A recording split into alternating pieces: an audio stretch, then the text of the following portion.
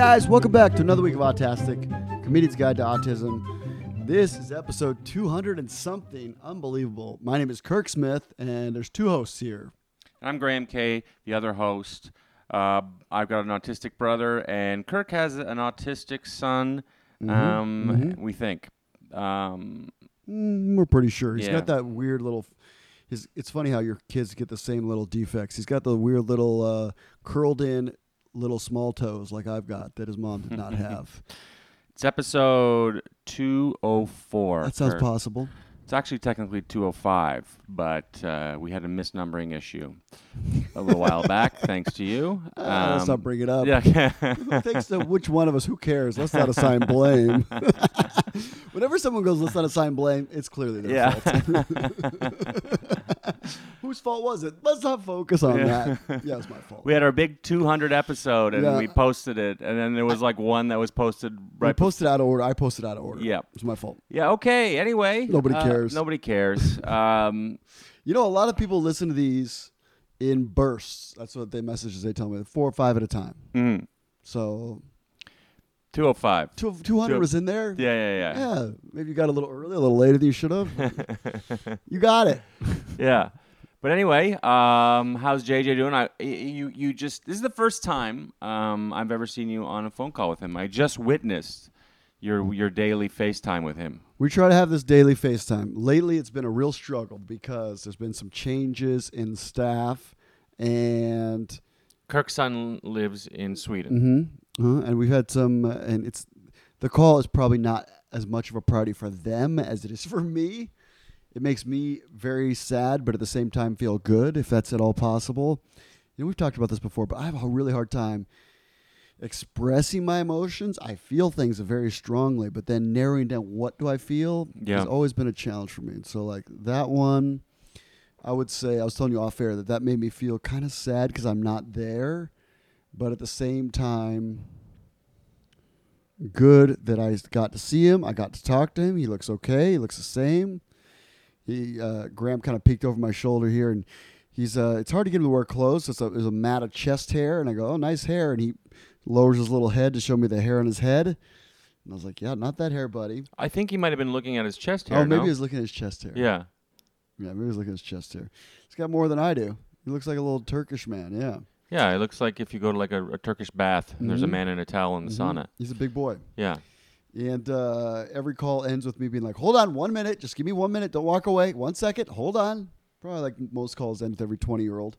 But no, he's 21-year-old. He's not interested in old dad. So it's me trying to. I think that's part of the thing, too. The caregivers are probably like, what's the point? He's not interested in doing it.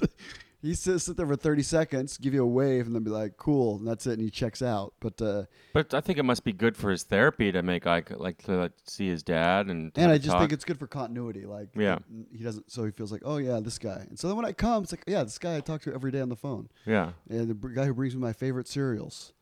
So I bring him a bunch of sugary American cereals that he doesn't get to have in Sweden. All of his clothes, computer, phone, just the basics. But he's doing good.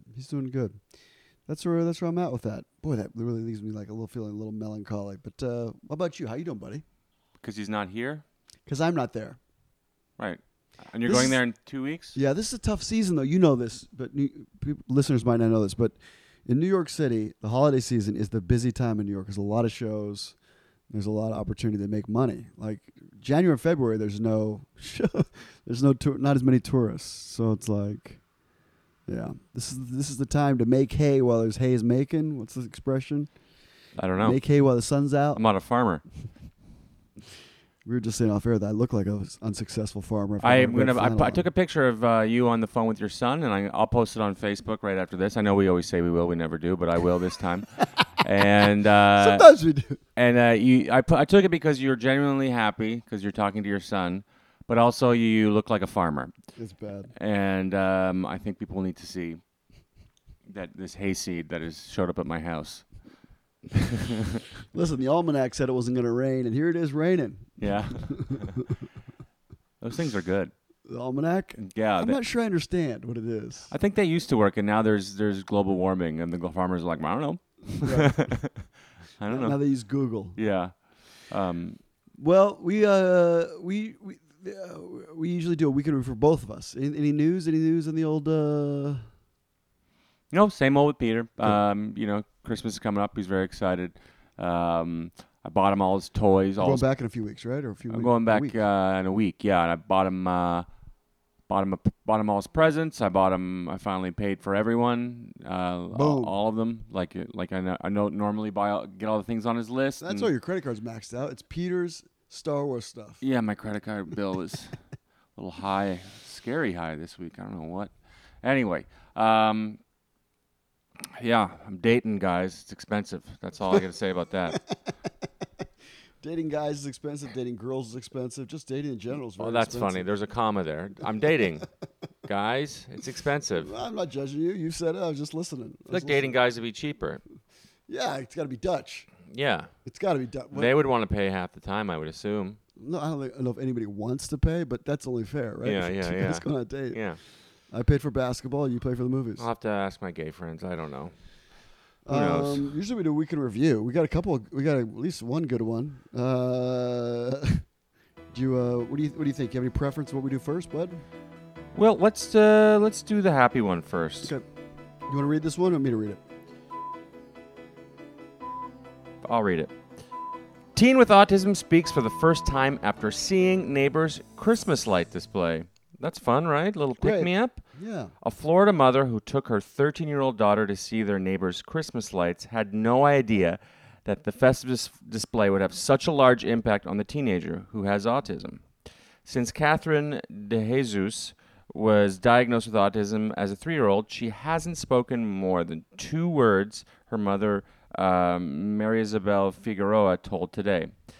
Then that all changed on Saturday when Figueroa took her daughter to their neighbor Dan Weaver's driveway, a visit they've made daily to see the elaborate Christmas light display he set up on his front lawn since 2007. She got up from the chair and started singing. Figueroa recalled to the outlet, she said, "Mom, look at the blue lights. Look at the snowman. Santa's coming." I started crying. I couldn't believe it. That's crazy, right? The incredible moment was something Figueroa had waited 10 years to witness after learning of her daughter's diagnosis when she was a toddler. The neurologist who saw Caitlin said she was going to be nonverbal for all of her life. Figueroa, a single mom who lives in Mulberry, I don't know where that is, and works as a manager at a local McDonald's, explained to Today, "I refused to accept that." Right? It goes back to one of our current themes, right? Parents, Yep. Don't ever accept diagnosis. Keep pushing. You never know what your kids are capable of. A couple years ago, old Kirky's son couldn't say a word, and now he's like typing things out. Typing. Still not talking, but he's typing. Typing's a big thing. But he was saying a couple things on the phone call just now. The problem with the way he speaks is it's unintelligible, right? It's kind of like the problem with the way he speaks is it's unintelligible. It's like you heard it, right? Some of the stuff you think you can make out, and some of the stuff you're like, I mean, I'm hearing sounds, but it's hard to make out exactly what he's saying. Yeah. Because it's a constant stream of chit-chat. Yeah. There's some words there, I think. I think so, too. Yeah, I think we just need to decode them, Let's continue. Over the years, Figueroa said Caitlin would speak with visual prompts, but remained primarily nonverbal, even when the mother-daughter duo would make daily trips to Weaver's driveway to see the musical 200,000 light display. Our usual routine is to go after 6 when it gets dark, Figueroa told the outlet. Mr. Weaver puts down a special chair just for Caitlin, and she sits there dancing and tapping her feet. That's really cute.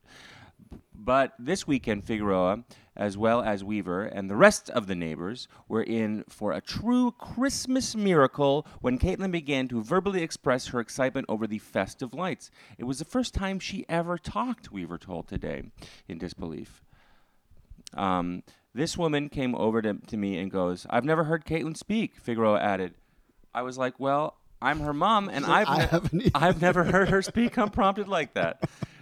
Though she said her daughter is a bit isolated and quiet, Figueroa explained that her neighbor's holiday decorations bring out a completely different side of the teen. At Mr. Weaver's house, she comes to life. She's like this whole new entity, Figaro revealed. If only Christmas could be around all year.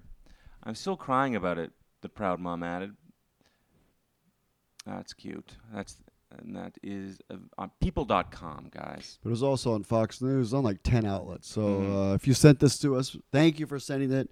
We get your messages, and we appreciate it. You know what this reminds me of? I played basketball with, everything goes back to basketball, with this guy who in college was like 6'8", and he was the brother-in-law of Merton Hanks, who used to do the safety for the free safety for the 49ers. Was an all-pro. Used to do that chicken dance. Long time. I supposed to remember that chicken dance back when the Niners were great. Anyhow, his sister, who was Merton Hanks' wife, we were all kind of friends because my wife used to help nanny for Merton Hanks' kids who had autism. So let me start the story over. I played basketball with this guy. And this guy's sister's like, hey, I have a couple kids. One of them has autism. This is before we had kids. And we didn't know what autism was, but it was like one of them is disabled, and you could help with, it was like at the time it was speech therapy, but they didn't call it that. They just called it like, you could help with this program. And so my wife started helping with that. That was before either of my kids were born. And so the guy I played basketball with, when his sister described him, the sister who we worked for, was like, Ross didn't speak till he was like 10. And one day he came home and said, hey, nobody thinks I can talk, but I can talk. That was his first sentence, was nobody thinks I can talk. And they don't know what they're talking about. I can talk. Which is like, huh? Holy crow. Which is the weirdest first sentence ever.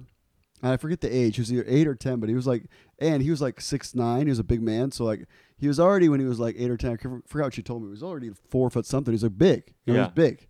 He was a big man. He was like, because when I played ball with him, he was like 6'8", 6'9". And could he talk when was he normal when you played ball with him? Like, yes, sort of he was verbal, but he wasn't like eloquent. He was a man of very few words. Yeah. But yeah, he could talk, and he went to school and got his degree. And oh, okay. Yeah, he runs I kind of keep in touch with him a little bit. He runs some sort of carpet cleaning business, some sort of business like carpets and floors and something else. Yeah, they clean like that's a cleaning not easy business. to do. Yeah, it's run a business. And he supports himself. He's got a wife, 2 kids. Yeah. Met this girl in school, and they're still together. It's great. He didn't speak till he was like 8 or 9. Yeah, and his first sentence what cracks me up was this guy. Everybody says I can't talk, and I can talk. I don't know what they're talking about. Something like that, like 2 or 3 sentences, which were like, everybody thinks I can't talk. They're idiots. Of course I can talk. But everybody's like, well, that's the what? What? That's a true story. So I guess the brain's always developing up until you're 24. But that's what they say. You can still, it gets changing, moving around and changing. I think we've talked about this before, but I think you can still push it after that. Yeah, we're and still reach at the new beginnings heights. of this. I don't think anybody knows. But I think your frontal lobe or something. I don't know. You're right about that. But I feel like it's almost like the thing where they say if you want to learn the piano, you should learn it before you're 19 or 20. Yeah. But I think it's easier when you're younger. But I mean, I've learned to play the piano now. You can learn. I mean, if you want to. I'll never be a classically trained pianist. You've learned to play the piano now? Yeah, I'm starting because on these cruises I have so much downtime. I'll play you a song next time. Who teaches you these things? There's a piano guy on board, piano guy, and I usually talk to him before, like the first day. Hey, how you doing? Can you mind if I? And then he's like, yeah, what are you working on? And he'll give me some tips, and then we'll record it, and then I'll try to reproduce it because we have. You know how it works on these cruises. You have time. Yeah. Like 2 to 8, I'm free.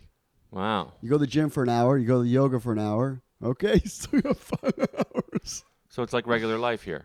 Yeah, kind of. Well, here I got to ride the bus for 2 or 3 hours. I'm skipping the bus part. But I think you can learn. Yeah. No, it's good for your brain to keep learning things. That's what I think. It's good for people without autism.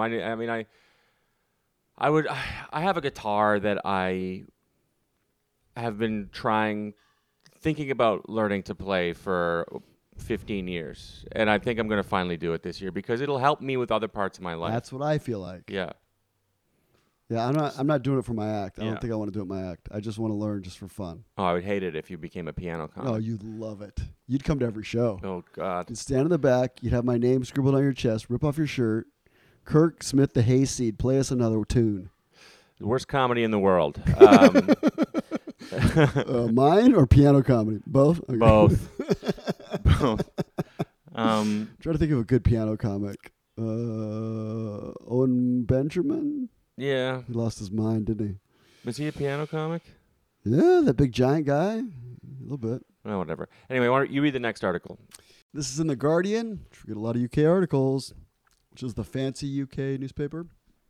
Autistic people are not all superheroes, but we're not all tragic either. This is by Ellen Jones. With the return of Netflix's Atypical for its third season, the increasingly huge public profiles of neurodiverse figures such as Greta Thunberg, it seems that autism has never been talked about more in the mainstream media. And yet, depictions of autism frequently fail those of us who it claims to represent, with dire consequences for autistic people.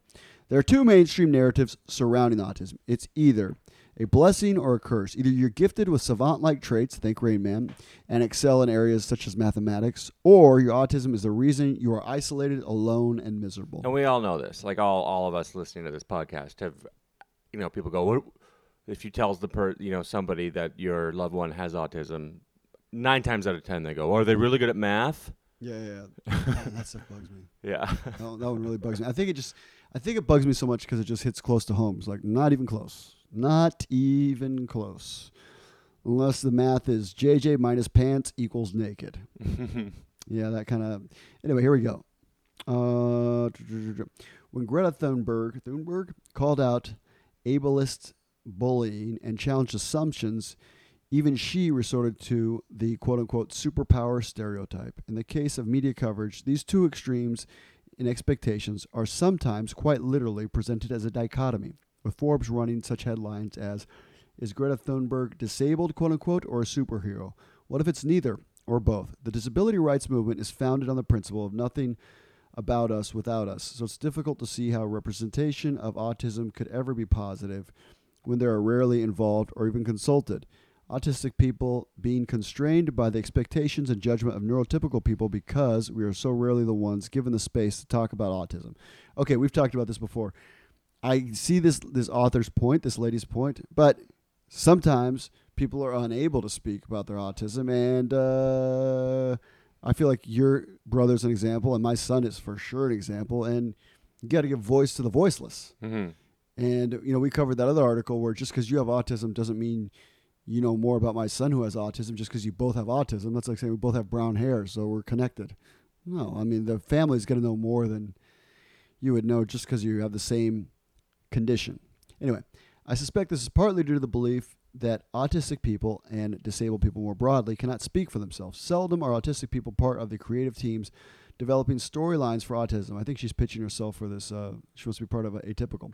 Indeed, there was a huge problem with Atypical in its first season. None of the writers, directors, or producers was autistic. This resulted in perpetuation of many stereotypes the community has spoken out against. We're seeing mainstream media as not a true reflection of autism. Instead, we're seeing that neurotypical think autism is. I'm going to jump forward. Disability has a 2% representation rate in popular media. And of that tiny figure, only 5% of disabled people are played by disabled actors. The idea that this is adequate to represent one of the world's largest marginalized groups is absurd. I don't know if I think that's absurd. I don't think it's absurd either. I think that's silly. I don't agree with that at all. My son can't write. He can't. So he's never going to get a writing job. Yeah. So somebody has to write for him. Yeah. And they said only 2%. There's only 2% content about people with disabilities. Well, what's the percentage of people with disabilities? About that. So it's art is reflecting life, is what it is. And the best creators aren't necessarily the best. How do I explain this? The best shows about teenage angst aren't written about teenagers. Written by teenagers, you mean? They are not written by teenagers. They're written by older people that look back and have the experience and the knowledge and the ability to write. People have writing is being able to put yourself in different bodies, put yourself in different experiences. And it's more than just having the experience. You have to be able to verbalize it or convey it. Yes. Yeah. I think that's, I mean. But I think it's interesting to read what's out there. I'm going to jump ahead, and we'll get to the bottom of this.